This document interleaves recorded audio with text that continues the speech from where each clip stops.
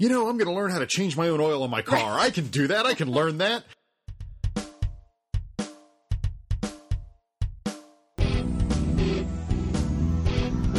Hello, welcome to Writing in Real Life, a podcast about writing, publishing, parenthood and marriage. And Snapchat. And Snapchat. To those 8 of you who follow Morgan on Snapchat, welcome.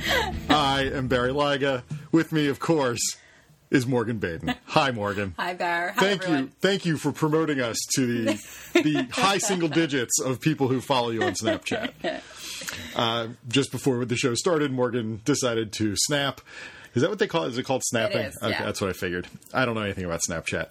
But Morgan decided to snap and then dropped her phone, making a noise just as I started recording, and said, "Hey, I'm promoting the show." And I said, "How many people?" And she said about 8. So there you go. Welcome. It might be like 12. I don't know. Oh, well, Yeah. that's a 50% more than 8. So that's pretty impressive. That's a 50% growth from the last time we talked about For this. like 30 seconds. That's like a serious hockey stick curve. It is, That's impressive. No, but seriously, I'm obsessed with Snapchat. You right are. now. You really are. I need more friends. Follow me on Snapchat. Okay, people. everybody who is listening, everybody within the sound of my voice, follow Morgan on Snapchat. If you're not already on Snapchat, get on it just to follow Morgan. You don't have to do anything else. Just follow Morgan. Make her feel good. We will report back and let you know how successful this was. We know roughly how many people listen to this show, so if we don't see pretty much that number of people following her, there will be consequences. You're all fired. Wow, Donald Trump reference this early in the show. No. All right. So every now and then on this show, I like to do something I call follow-up, where we... You call it follow-up. I call it follow-up. No one else in the world calls it follow-up. No, all the other podcasts I listen to call it follow-up. But anyway, or sometimes just FU. But... Speaking of Donald Trump. So... I want to follow up on a couple things we've talked about in the recent past on the show. First of all, we talked a couple of weeks ago about the sort of weird thing that I have done in the past where I sort of program my brain to work on a story while I'm sleeping. Right. Usually a story problem, but sometimes just the germ of an idea, and then wake up in the morning and usually some sort of solution presents itself. And longtime faithful listener Melissa Walker sent us a great post on Medium that says this 10-minute routine will increase your clarity and creativity. And it basically is about sort of training your brain to solve these problems for you without actually consciously thinking about it. Yeah. So we will put a link to that in the show notes. I encourage everybody to take a look at it. It's very interesting stuff. I've been meaning to try it, and I haven't. And it's certainly a lot more detailed than what I could tell you of my experiences, which is just, I think about it and then I go to bed. That's not really helpful. This is a little more of a, here's how you can sort of work yourself up to doing this. Yeah. Check that out. Thank you for sending that to us, Melissa. And then the second thing I wanted to follow up on was last week you talked about how you find yourself saying, be careful to Leia all the time. Yeah. And we talked a little bit about, is that because she's a girl, as opposed to, if we'd had a boy, would you be as worried about her? And we talked about, what if we have a second child, and if that child's a boy, or, how will we act? Right, what will be different? And a listener actually got in touch with you. Part of our vast international listening audience got in touch with you from Scotland, my favorite country. I am part Scottish. And Scotland is awesome. So you heard from a listener in Scotland. I did. That's the correct pronunciation. Yes. Who said? So shout out to Michelle, first of all. Thank you for listening. We know each other from high school. So she has 2 kids. The first is a boy, and then recently she had a girl.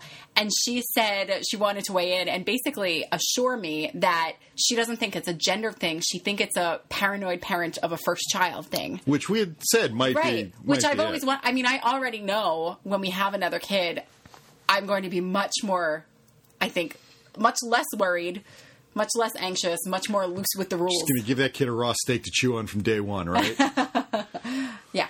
Knives, everything, anything they want, burning flames. So small things they can swallow. No, but it was helpful to hear. She was saying that with her son, who is a few years old now, maybe 4, I can't quite remember, but total cutie. She said that she still struggles with giving him the flexibility and the space to take risks, like when he's at the playground or whatever.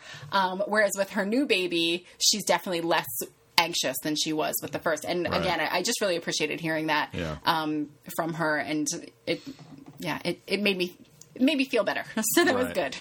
It's funny. I thought about that a lot today because we took Leia to I don't even know how to describe it, a street festival of sorts. And one of the things that she got to do was climb on a truck. Yeah. And I took her up onto the bed of it was like one of those cherry picker trucks. So the cherry picker thing was folded down, but it's a flat bed in the back, and you can get up and walk around on it and everything, and see what's up there and look at all the mechanics. And it was fun. She enjoyed it, and she walked around. And I was keenly aware of the fact that there was nothing preventing her from walking right off the side of the truck and plunging like 4.5 feet to the concrete. And I wanted to just like strap her to me, bust out a mountain climbing carabiner and just like connect her to me so that nothing bad could happen. But and by the way, listeners, Barry was up on the truck with her. I was up on the truck with her. This is not something where I threw her up on the truck and then stood there going, "Hi, honey, look at Daddy." No, I was up on the truck with her. But I didn't want to crowd her and make her feel like I didn't want to lessen her enjoyment of this moment of being able to walk on this truck and touch the ladders and touch the little hydraulics and all that stuff, which she was enjoying. Yeah. So it was a weird moment. And I have to say, I was expecting to hear your voice because you were on the ground level. I was expecting, be careful, look out for her, or do you have her? Oh my God, don't turn your head. Like I was expecting that, and I got none of that. I have to be honest, the only moment where I was worried was you were bent over, and I thought you were going to stand up and whack your head on the ladder. Well, and I do that all the time. I know, that's why. So I wasn't even, but like I wasn't concerned about her safety. You had her. It was, I knew it was fine. But I will say that usually it does make more sense to be more worried about me. You than her. Yeah. No, but later in the day, she was running around the food truck area, and it was just blacktop. Yeah. And she loves to run. Yeah. But she trips and falls sometimes. She's a kid, and I never want her to trip and fall and like this is ridiculous and like scrape her knees or her hands because I know that's painful. I don't want. She's going to do that. I know that. Yep. So today, and she's going to do worse. I mean, she's going to hit her head. She's going to, But just in terms of how you didn't want to crowd her on the truck. She has reached the age where she lets us know when we are crowding her. And where she wants us away from her. Yep. So she's running around and I'm chasing after her and she's, touching all the food trucks. And I'm telling myself, like, let her run. She's fine. She's not running away. I see her. But also, I found myself shadowing her because just in case I saw her start to trip and fall, I was going to scoop her up.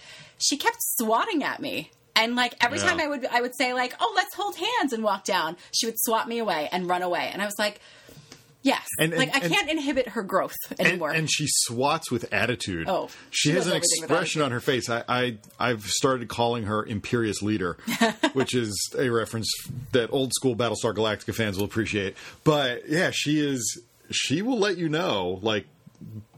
Get out of my face, you're crowding me, I'm fine, I've got this. Yeah. Of course, the first time she trips and falls, it'll be, Mommy, Daddy, and then who's got it? Ha, ha, ha. But, so both of us today had to sort of let go a little bit. Proud. Yeah, definitely. And she had a good time, which is what counts. She had a good time. We left with very dirty hands on our kids, so that's a sign of a good time. Yeah, you can't crawl up on a sign truck and touch the hydraulics and the ladders without getting some grease on your hands. Yeah. So that was good.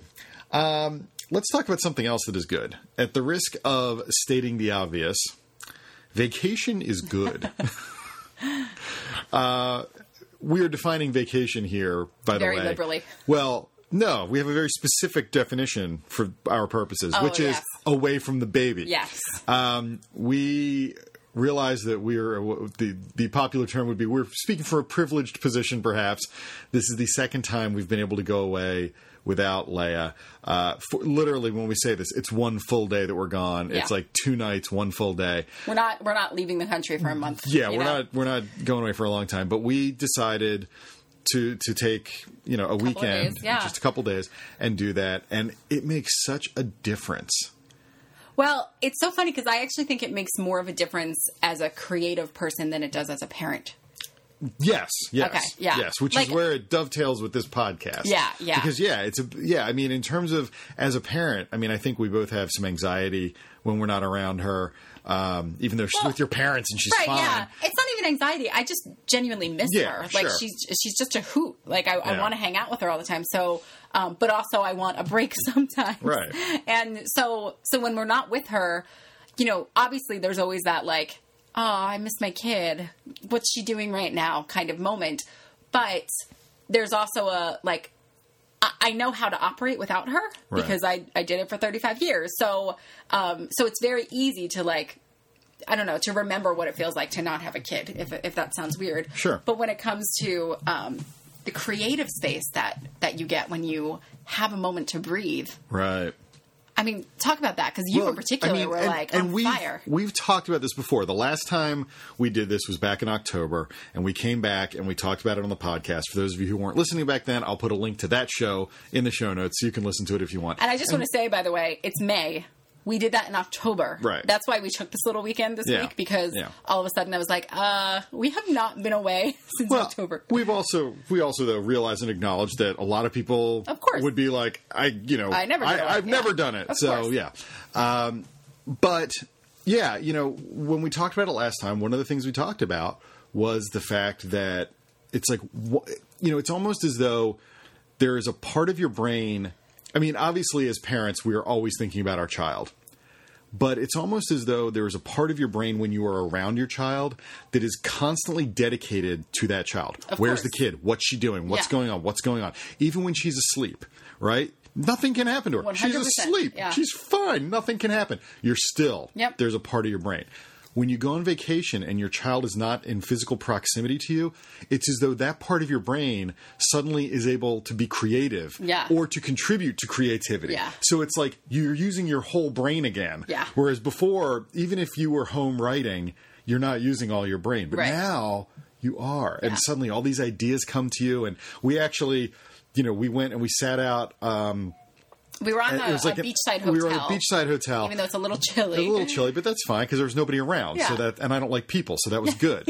So we sat out at the little tiki bar type thing they've got, which nobody was there, and we wrote for like an hour, something. I didn't even time it. We wrote for a while, and both got some work done, and it was nice, and it was free and things just flowed. And even in addition to that, I mean, multiple times throughout the day and a half that we were gone, as we were walking down the street, as we were enjoying leisurely meals, we were like riffing on ideas, right? Like I suddenly had an idea, which is something that I'm now working on actively. Right. And we're going to get to that. We're going to get to that, actually. Yeah. And so it was just, it felt like, you said something about how the funny thing about being on vacation without the baby is that suddenly all things feel possible again. Yeah.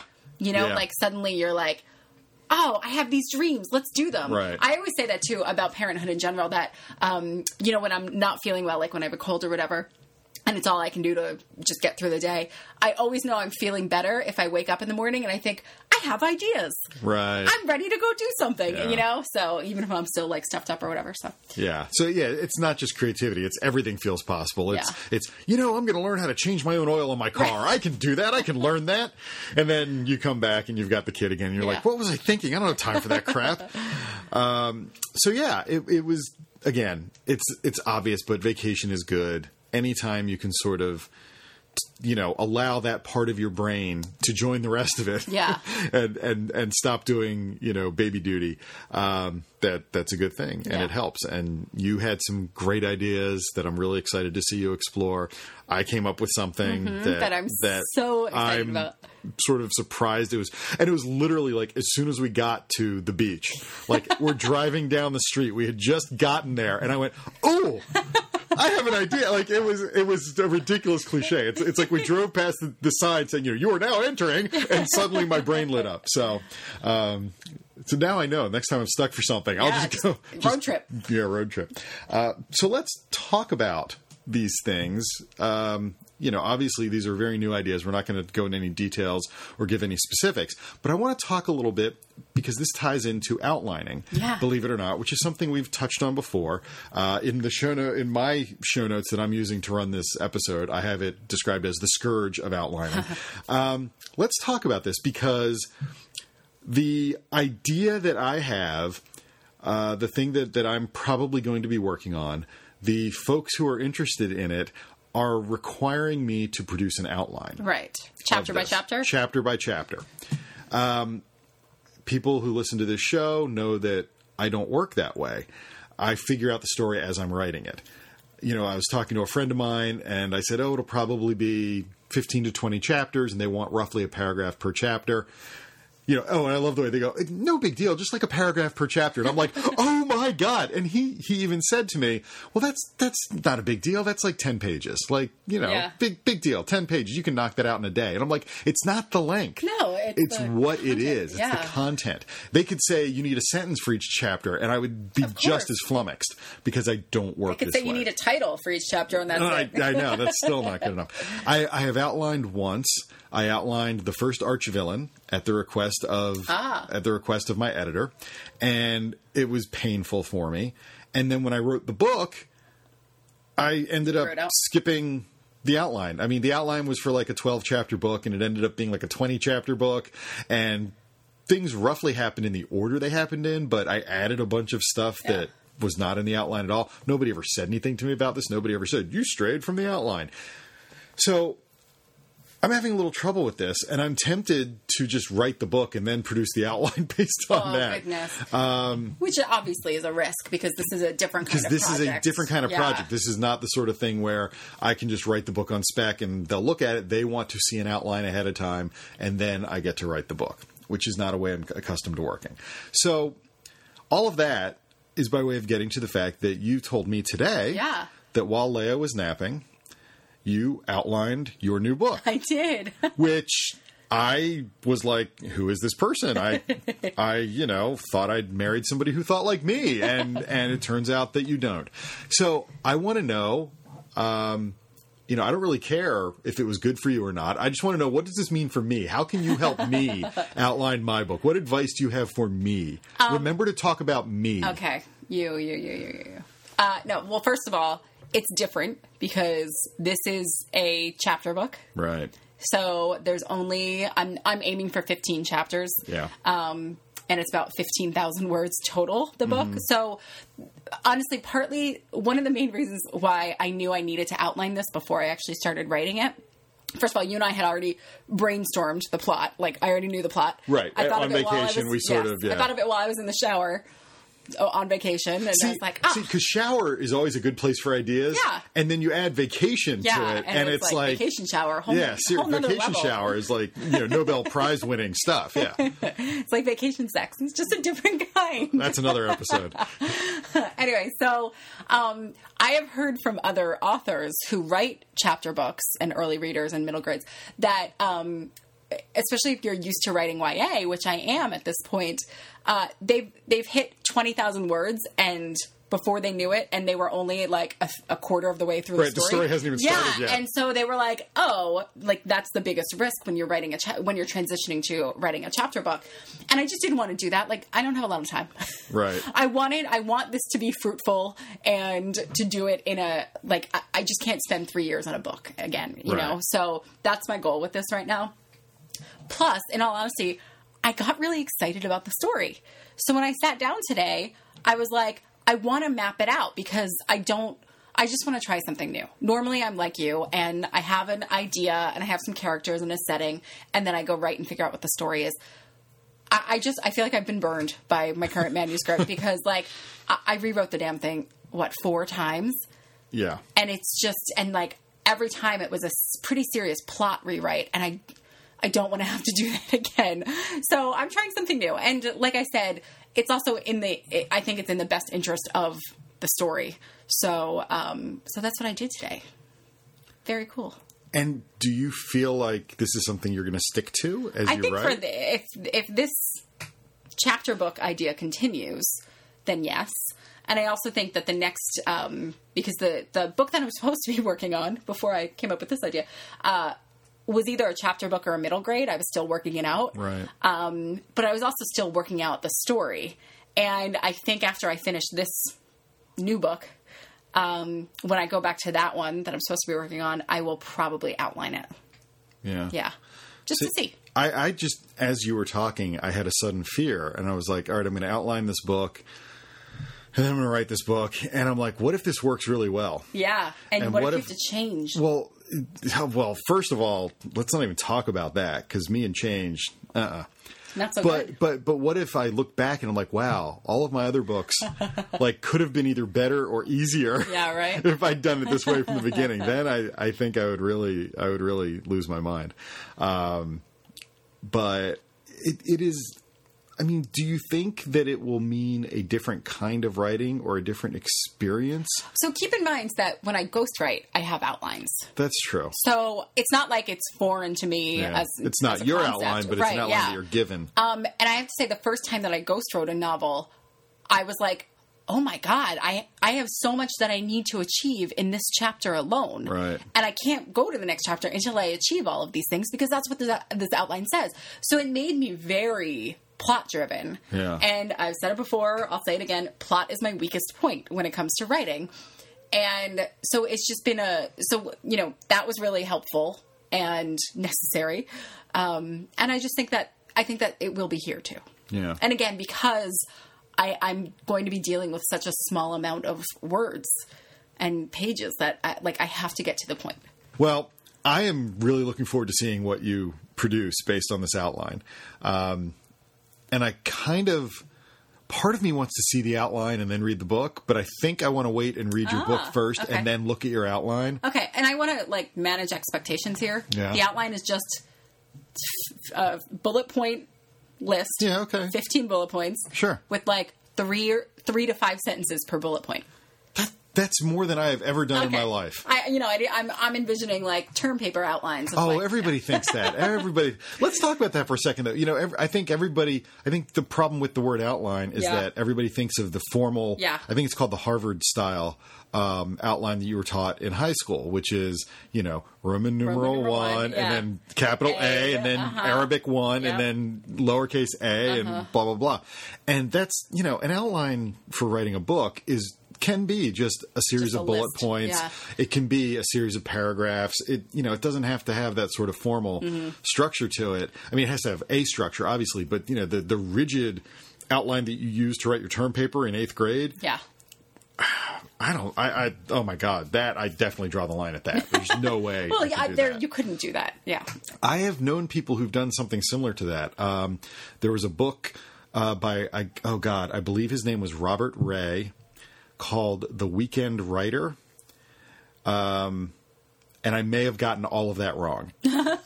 But look in our show notes and I'll have it correct there. But he, a good friend of mine, suggested I read this book a million years ago. And he had such a rigid structure for how you plan your novel. And his whole idea was, you don't have a lot of time to write. Yeah. So you spend most of your time planning. You spend a weekend planning it all, and then whenever you've got time to write, you can just drop into the story and get some writing done. And it was just this crazy structure. And I tried it. I mean, I was like, hey, I'll try anything, And I tried it. And after trying to sort of design / structure one chapter, I really, really, really wanted to do grave physical harm to myself because it was horrifying to me. But that was a very rigid, detailed structure, down to the scene level. Wow. What you're talking about, what we're talking about is something very, very different. Yeah. It's more of an overview of what the story is. So I think that's different. Yeah. I have to say, for the first novel I ghost wrote, there were jokes included in the outline. Really? Not a lot, maybe half a dozen, but I was like jokes that you needed to incorporate? Jokes that I needed to incorporate. When you say jokes, do you mean actual lines of dialogue or just and then she makes a joke about blank? Like the latter. Like the latter. Okay. Yeah. Huh. It was really interesting. That is interesting. I mean, I guess, if you're ghostwriting and, the person who quote unquote owns the story, they probably have, of course, they have the general overview. And that's why they're getting you to write it because they don't have the specifics, but they probably have a few things that they're like, oh, and this should be in there. Yeah. So they're going to get, I've never really thought about that. I've never ghostwritten before, but that's interesting. I'm not as surprised by that as I would think I would be. Yeah. So let us move on. we have some news. Congratulations are in order to you, Ms. Baden. Oh, thanks. You published a piece at Hello Giggles. I did. Which is the brainchild of Zoe Deschanel, which means something to us because we like New Girl. Yeah. It's now owned by Time. Oh, it's now owned by Time. Yeah. Okay. Aren't we all owned by... Never mind. Talk about that. Yeah. This was the... one of the essays that I think I've referenced on the show before, but basically I found myself on eBay one day looking at old teen magazines from the early 90s, which is when I was like 10, 11, 12. And it just kills me that the 90s are old magazines to you. So, and I wanted to write about it. And it's actually really funny. Full disclosure, I finally finished the essay, of course, and I pitched the Toast. Because I love that website. Right. And I was like, I don't know if it's the right fit for that, but let me try them. No harm, no foul. And they came back like literally 3 hours later and said no. And then the next day they announced that they were closing. And I was like, I'm not going to take it personally then. So I pitched it to Hello Giggles and they took it right away and had some... Actually, they requested that I cut it in half, but that's because the essay itself was sort of a two-parter, and they were like, this is longer than what we normally publish, and we like the first half much better, so wind it up, basically. So I did. Yeah. So it's been published. Yep. So we will put a link to it in the show notes. Okay. So that people can read it. It's a fun piece. Nice. It was cool. Like looking back on these teen magazines that you enjoyed and talking about them now. And apparently you spent hundreds of dollars. That's not true. buying these on eBay. I honestly probably Our child is now hungry because you spent all this money on eBay, but that's okay. Total $60. Yeah. But that was 1, 2, 3, 4, 5 or 6 magazines. Yeah. So I feel like that's worth it. That's probably worth it. And you know what? The sheer enjoyment I got from reading them again. Sure. Seriously, was priceless. Yeah. And I mean, I'm there with comic books. There are times I'll be like, did I just spend $50 on old comic books? Yeah. But I get much more than $50 worth of enjoyment out of it. So you pitched this to 2 places and you got it published. This is not the first time you've done this. You also published a piece on Huffington Post in their weddings subsection about our wedding. Yeah. I have a piece on Pop Matters. You have a piece on Pop Matters. Tori Amos. About Tori. You know what? We'll put links to all this stuff in the show notes so that people can read it because they're all very well written pieces. And I find it interesting because you have a blog. I do. At morganbaden.com, where you do blog, where you could have posted any of these things, but you decided to pitch them to other markets instead. And there will often be times where I will write something for my blog, and you will read it in advance before I post it, and you'll say, ooh, you should pitch this somewhere. So let's talk first of all about what makes you decide to pitch something as opposed to just blogging it. Yeah. And then we're going to talk about another topic related. But let's talk about that first. What do you think makes something pitchable versus bloggable? So it comes down to, number one, general interest. So if I write something that I think is of broader interest, then that's what I would focus on pitching. But number two, it's also about having an understanding of media outlets. So as an example, I have a friend who published something in the New York Times, an online column. I can't quite remember what that column is called, but it's something about like places in your neighborhood or neighborhood stories or something like that. And because it's the New York Times, it's focused on individual tiny, few blocks long neighborhoods of Manhattan and all the boroughs. Okay. And when I saw her piece, it was about the street that you and I actually used to live on in Carroll Gardens because they lived there too. And it was a very sweet piece about going into one of the bakeries, the old Italian bakeries in the neighborhood. It was not, there was no like news angle to it, nothing like that. And I saw that and I was like, she's a wonderful blog. And I was like, it's interesting to me because I didn't know that column existed. And I bet that I have written things that could fit into that column. Sure, yeah. And so really sometimes it just comes down to, like I said, having an idea for something you want to write or writing it and then making the connection in your head of like, I wrote this piece about teen magazine. I wasn't thinking when I fell in love with all the teen magazines, I wasn't thinking to myself like, I'm going to pitch this to a website. It was just like I wrote it. And as I was writing it, I was thinking, this feels bigger than my blog.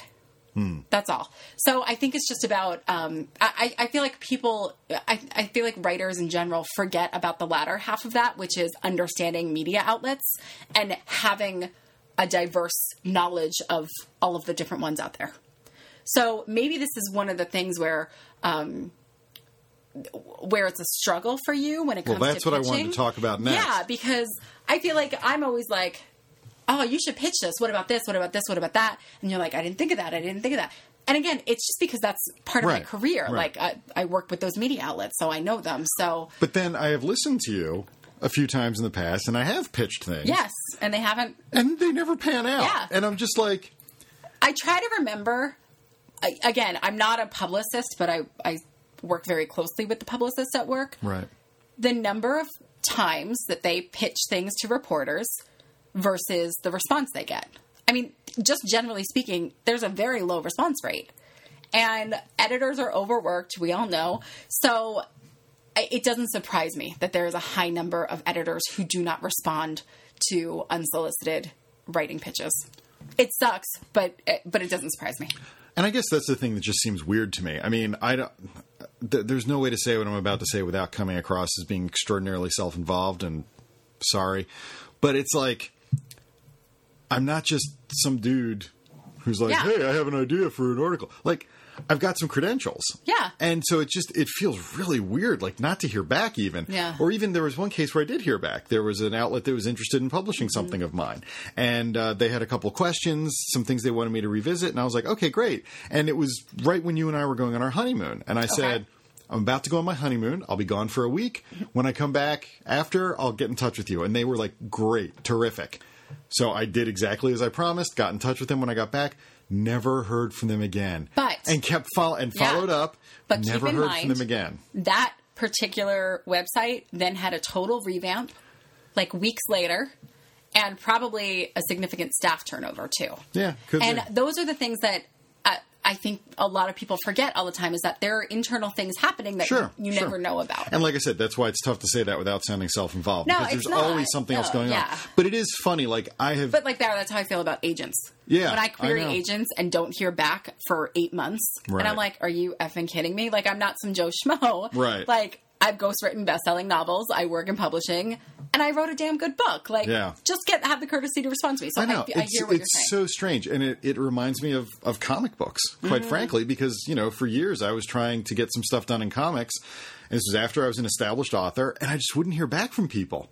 And it was so weird. And I was talking one day to the guy who used to be in charge of one of the big companies. And I said to him, like, what am I doing wrong? Like, you know, one of your editors told me he loved this idea and to get in touch with him after the holidays. And I did, and I never heard from him again. And this guy looked at me with a sort of knowing, weary sigh, said, yeah, that's one thing I've never been able to get through to these guys is you should call people back. And I'm just like, how do you, like, do they have parents? Like, they call their parents back, I'm sure. Like, just tell them. It's the same thing. Somebody calls and leaves you a message, call them back. You know, somebody emails you, email them back. And I know everybody's overworked. I get that. I understand it. But it is, like, really weird, especially when you've got a relationship with the person and they have said to you, yes, I am interested, send it. And then you never hear from them again. And it's the same thing with agents. And it's one reason why, you know, I'm not interested in pitching stuff anymore. You know, I just put it up on my blog, you know, and I've got, you know, like 4 or 5 pieces that I've pitched that I just haven't posted yet because they're sitting there and there's a part of me going, maybe I should try again. But yeah, I've got a piece on diversity and a piece on men writing women and stuff like that that's just been sitting there for months because I'm just not 100% sure what the right move is. Maybe I'll just put it up on my blog. Yeah, you can always, I mean, it also comes down to what are your goals? Like, is your goal to be a freelance essay writer for websites? God, no. Exactly. So, like, you're not that invested in this, and it's something that you're trying and whatever. I mean, I do it for 2 reasons. 1, because you tell me to.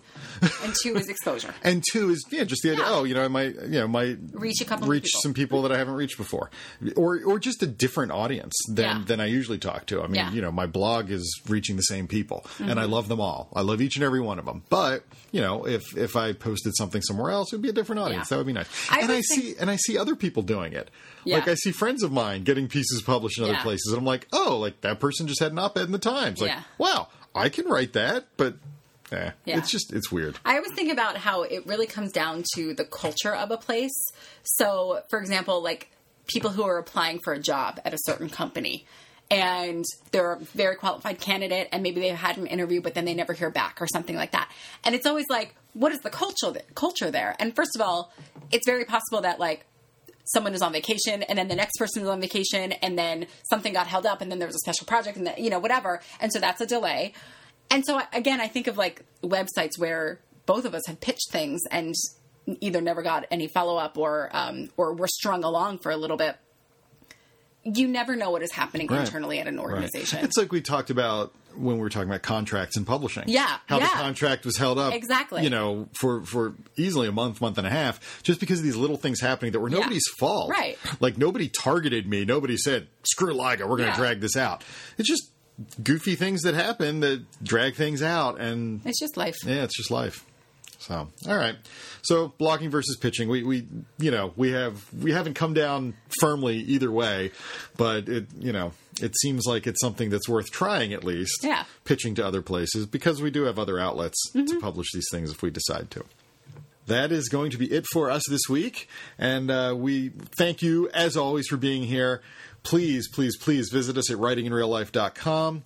Leave us feedback, send us email, look at our show notes. Follow us on Twitter at WIRL Podcast, and go visit us on iTunes. Rate us, subscribe to us. It'll make us happy. And you want to make us happy, because that's a good thing in life, making people happy. So thank you all very much. We will see you again next week. Bye.